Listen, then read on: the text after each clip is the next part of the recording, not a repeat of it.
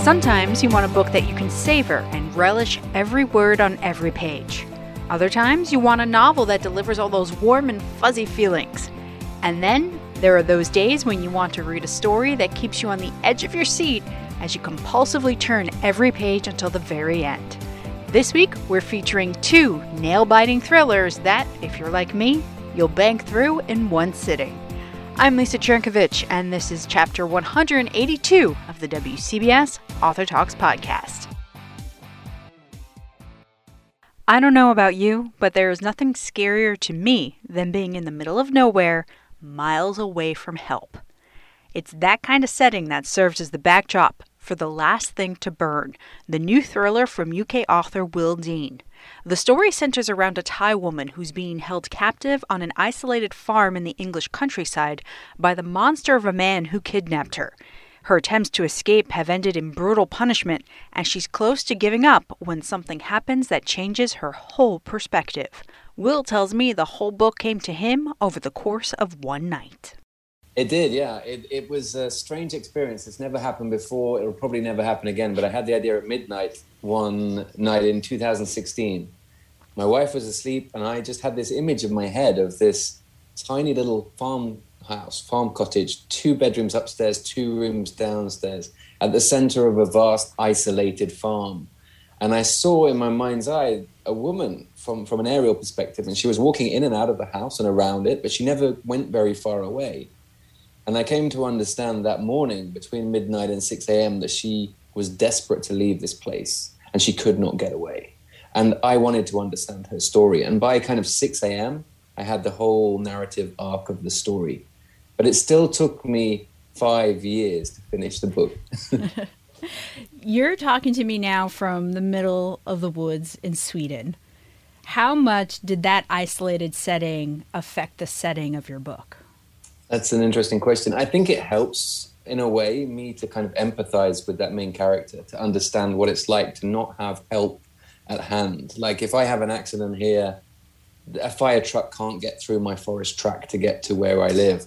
The police will have a difficulty finding where we are because we kind of live off grid in the middle of nowhere. So I understand that sense of kind of having to be resilient on your own in a place, which is quite rare these days. And I certainly never had that growing up. I never had it living in London, but I have it now. And yeah, Your connection froze up a little bit. That's my forest broadband for you. No, I figured that's what it was. So the last thing I heard you say was you didn't have that living in London, but you kind of have that living now. Yeah, exactly. And I was going on to say that the book has been likened to Misery by Stephen King and Room by Emma Donoghue. But in a way, the main character's situation is worse because in this book, she can see safety in the distance. You know, the landscape is so flat that she can see like 6 or 7 different church spires in the distance on the horizon. She can see traffic and trucks and cars, but she can never quite reach it. So that safety is kind of dangled in front of her, but she can never quite get there. And I think, too, she's also maybe more isolated than some people because she's a victim of sex trafficking and is completely alone in where she winds up. Absolutely, yeah. It is an awful situation, and I had a knot in my stomach the entire time writing the first draft and every subsequent draft and read-through. More than any book I've ever written, I was so invested in this main character and worried about her. You know, and I was always so emotional by the time we get to the end because, like you say, she is completely alone in this place. And not only is she alone, but she's alone with effectively a monster living in this house who is probably the worst character I will ever write, I can imagine. Were you able to sleep at night? Like, it just feels like with so much darkness and evil, you'd have to do something like purge yourself of that when you were done writing for the day. It's kind of the opposite, to really? Be honest. I have to stay in her head the whole time. So I kind of stayed in her head through the night. You know, I woke up thinking about the next scene. And when I finished writing a chapter in the morning, I would stay thinking about the next scene and the landscape and the time of year and what she was having to endure. And that's the only way I can write a first draft. It's like an exorcism. You know, the voice bursts out of me. It's not a very healthy process. I wouldn't recommend it to anyone, but it's the only way I can do it. But like you say, it is quite bleak in places, but then there are hints of beauty and of lightness, and that's what kept me going. The fact that she never gave up hope. she's probably the strongest character I've ever written. And, you know, she takes hope from tiny things like her copy of Mice and Men that she rereads, the letters from her sister, the photo of her parents. And later on, once she has a child, the huge, powerful love that she has for that child, and she'll do anything to protect that child.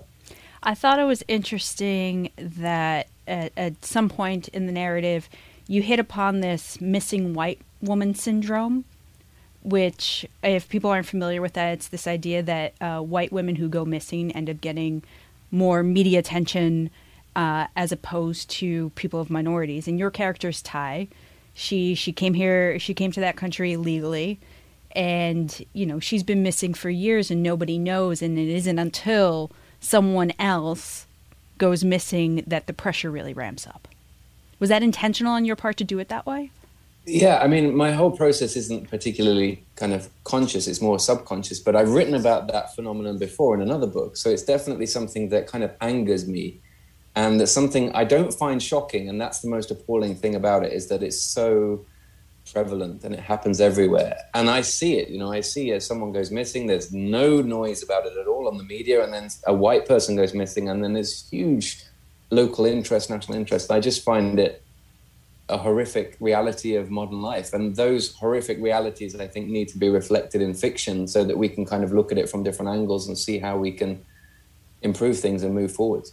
So the title, The Last Thing to Burn, refers to this practice of burning your main character's personal items when she, quote unquote, misbehaves or tries to run away. And it starts to become an impossible choice as her few precious things start to whittle down.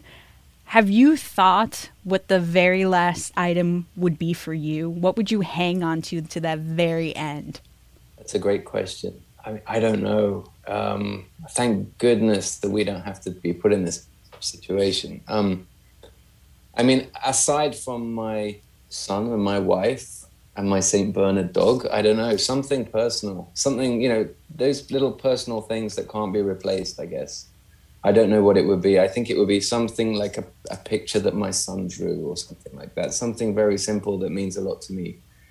But that idea of possession and her having so few possessions relative to Len, this man, this monster, is like a recurring theme in the book. And I just think that is also an experience that some people have when they are trafficked or when they travel across the world. They don't have many things, so they take on greater significance to them. And for him to ask her to choose which of these items, she only has 4 possessions at the beginning of the book, should be burnt, is just horrific. I mean, it's truly nightmarish.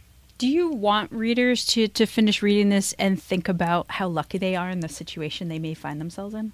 I don't know. I never think about that. I never think about how I want a reader to feel. I don't know. I think all fiction, you know, I'm a huge reader first and foremost. And for me, reading is just about empathizing better with other people and understanding what it means to be human and trying to live 100 lives in one lifetime. That's what it's about. So I guess what we're all trying to do through fiction is to kind of be entertained and learn and grow at the same time. So I am getting a lot of letters and emails at the moment. The book has been out a few months now in the UK and Australia and New Zealand, South Africa, and I'm getting letters complaining that I've ruined the next day at work because they couldn't sleep because they had to read it in one day or one sitting, which I've never had before, and that's very nice to hear as a writer. Complaints about ruining a day, but in a positive way. That's something to be said. I mean, you tapped into like my fear of living in the middle of nowhere, because I couldn't even imagine being somewhere and not having help be nearby since I live in the middle of a big city. So for me, that keeps me up a little bit too. Well, I apologize. I mean, that landscape is where I'm from. That's where I was brought up, in the fens, this kind of blue-collar agricultural area with flat lands and nothing there. And I find that landscape very eerie and kind of beautiful and quite scary. And you haven't gone far. You may have changed countries, but you still find yourself drawn to that like naturalistic isolation. Yeah, I like living a kind of simple, old-fashioned, low-cost, kind of quiet, nature-filled life. But at the same time, I'm surrounded by tens of thousands of trees now. And that's really quite different. Like I feel very safe for some reason, surrounded by trees and moose and nature. So I don't like so much that flat agricultural landscape of the UK where, I don't know, I feel it can be quite intimidating knowing that people can see you from every angle. Like Len on his farm, he can always see her. And that lack of privacy, that lack of her having any sense of privacy was also terrifying to me. The fact that wherever he goes on his farm, he can look back and see her. That's terrifying for all of us, I think. I think so. And I think if people are looking for a book to keep them up all night, because number one, it's a little terrifying, and number two, it's just so good, they should pick up The Last Thing to Burn. Will Dean, thank you so much for joining us. Thank you very much for having me. Thank you. There's been a boom in the number of smart home security systems available in recent years, from video doorbells to indoor and outdoor cameras that you can monitor from your phone. The configurations are endless. And while I totally understand the appeal, have you ever thought about the freedom you might be trading away in exchange for feeling safe? Author Kate Holohan has, and she raises the issue in her new domestic thriller, Her 3 Lives. What do you think readers should know about Her 3 Lives before picking up the book? Well, I think they should know that it's a suspense story that's going to hopefully keep them up at night. I'm hoping they want that, but if they don't, then maybe don't pick up the book. And I think they should also know that it's set in current day, so it references a lot of the smart home technologies that we currently use, and kind of our uneasy relationship with all of this surveillance technology and all these screens. I'm glad you brought that up, because that is really my next question. So as a result of a violent home invasion, your main character, Greg, installs this boatload of security cameras with bells and whistles, and we get to see him become increasingly obsessed with what these cameras show and or don't show. You really draw a fine line between wanting to be safe and starting to tip into paranoia. Yes. And, it's funny. That comes from my own life a bit. I guess it was 5 years now, but when we moved into our house, my kids were younger. And so we had cameras on the inside of the house as well as the outside, just in case the kids they wake up and they're scared. And so, it's just like baby monitors, essentially. And when I started to write this book, I was thinking, geez, I still have all these cameras up, and they would notify me if my 10-year-old walked into a room. I'm going, that can't be psychologically good for anybody, right? If they feel like they're always monitored or could be monitored by their parents, and you'd get these alerts on your phone. And so I started to think what happens when people become so obsessive about seeing all of this stuff that they could start misinterpreting and reading into things that their loved ones are doing. And so that was kind of the germ of it, because I do think, with all the Nest cams and the Ring doorbells and the smart home tech that we have, it can be kind of easy to spend a lot of time monitoring our stuff, and the people in our lives. Now, Jade is your female main character, and she and Greg actually spend a lot of time on their phones, whether it's watching these security feeds or, in Jade's case, creating content for her popular blog. And while I was reading the book, I couldn't help but think how some of their problems might have been resolved if they would just put the phones down and talk to each other. Yes, no, that's true. But I think that maybe that was a little bit of the current circumstances with the pandemic kind of sneaking into the book, where we feel so glued to these devices and separated in some way from one another. And so what are the complications of that? It's true that sometimes they could just sit there and say, hey, imagine that Greg had done that and said, hey, listen, I noticed you did something on the camera, and tell me about it. What is that? But then there's this feeling of he doesn't want to do that, because then he has to admit that he's been spying on his fiance using these cameras. And, she wants her own private life and doesn't want to feel like she's constantly surveyed. So, she's not telling him everything. And I think, I also, the book is Her 3 Lives because of this quote from Gabriel Garcia Marquez, where he says, everyone has 3 lives, public, private, and secret. And I think that that's kind of the real tension of this technology, is it blurs the lines between that. And we all kind of do need those 3 separate spaces. We need the time where it's just, us in our own head, right? And the thoughts and feelings and actions we don't share with anyone. And then we have the next level where we open up to those in our intimate circle. And then we have our public life. And what happens when that all gets blurred because of social media and all this other technology.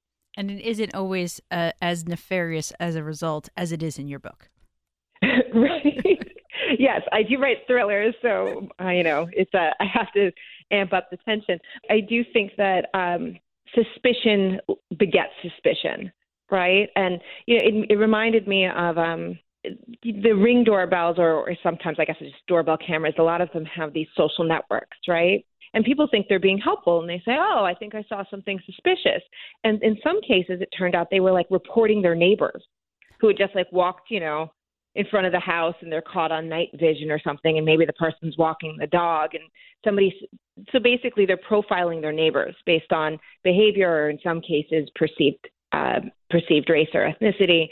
And think of all that distrust, and these are people that live in the same community, and meanwhile, had they just stuck their head out the door and said, "Hey," maybe the person was going, "Oh, hi, Bob," You really do tap into like how much we've given away in exchange for quote unquote being safe. Yes. And convenience, right? This convenience of, oh, well, I mean, hey, I'm actually on vacation and I love being able to monitor my house remotely, right? If there's any problem, even if it's, the boiler burst, you feel like you could get on that, but then there's these consequences to having that convenience, that always being plugged in convenience. Now, is it true that some details of your personal life made it into Jade's character and her background? Yeah, sure. Well, I'm Jamaican and Irish American, and so I made Jade Jamaican American, and so I got to, put some of the Jamaican culture that I've grown up with through my mother, and I actually also have my Jamaican citizenship because I have a descendant through my mom. I tend to have diverse casts in my book because I think I grew up in a multiracial family.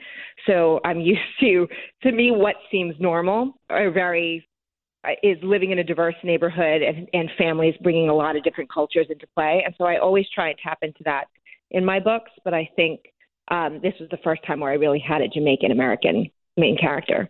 Now, I remember the last time we spoke that you mentioned stalking Zillow in order to come up with the incredible houses that you always feature in your books. This book is no exception. Did you do that again? You know what? It's even worse. I completely found this house in this.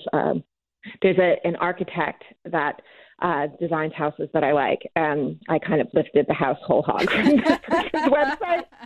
I mean, I wonder if they'll sit there and they'll be like, "We designed that house." I'm like, "Yes, you did," and I really enjoyed looking at it for 3 straight months. I love that. I should have given them a credit and been like, "If you're interested in the house in this book, I think it was for sale." It's a gorgeous sounding house. Although I have to admit, all those windows, like, that creeps me out. Yeah, and there is. I do put a lot of windows in my houses, and I think it's because of that adage of people in glass houses shouldn't throw stones, and obviously my characters throw stones all the time. So I do like this idea of we create these intimate spaces, but then we allow people all these ways of looking in, and so it's kind of a metaphor. And also, probably I'm attracted to architecture with lots of windows. So does that mean you've picked out the next house for your next book? Yes, actually, it's a carriage house in Manhattan, and it's Zillow right now for more than I could afford. It's like $5 million, but I should actually. That reminds me, I should screenshot it because if anyone buys it, they're going to take it off the site. I've always said if I won the lottery, I would buy Manhattan carriage houses. Those are my favorite too. Aren't they beautiful? Yeah, I do. And it was fun having this in this book. Greg is an architect. And so I talked to some people who were architects and tried to kind of get in that headspace. So it wasn't just admiring the beautiful houses. I tried to kind of understand who are some of the personalities that create these beautiful houses. Well, I love the houses, I love the characters, and this story had me obsessively turning pages until the very, very end. Good. good. I'm glad. That's what I want to hear. We've been talking with Kate Holohan. The new book is Her Three Lives. Thank you for spending some time with us on your vacation. Thank you for having me. It's great. And that's where we close the book on this chapter. Before I go, I should mention that if you want to hear more from Kate Holohan, she'll be appearing virtually at an event at the Princeton Club on April 28th. As for us, we're always on Twitter and Instagram at WCBS 880 Books. I'm Lisa Cherkovich.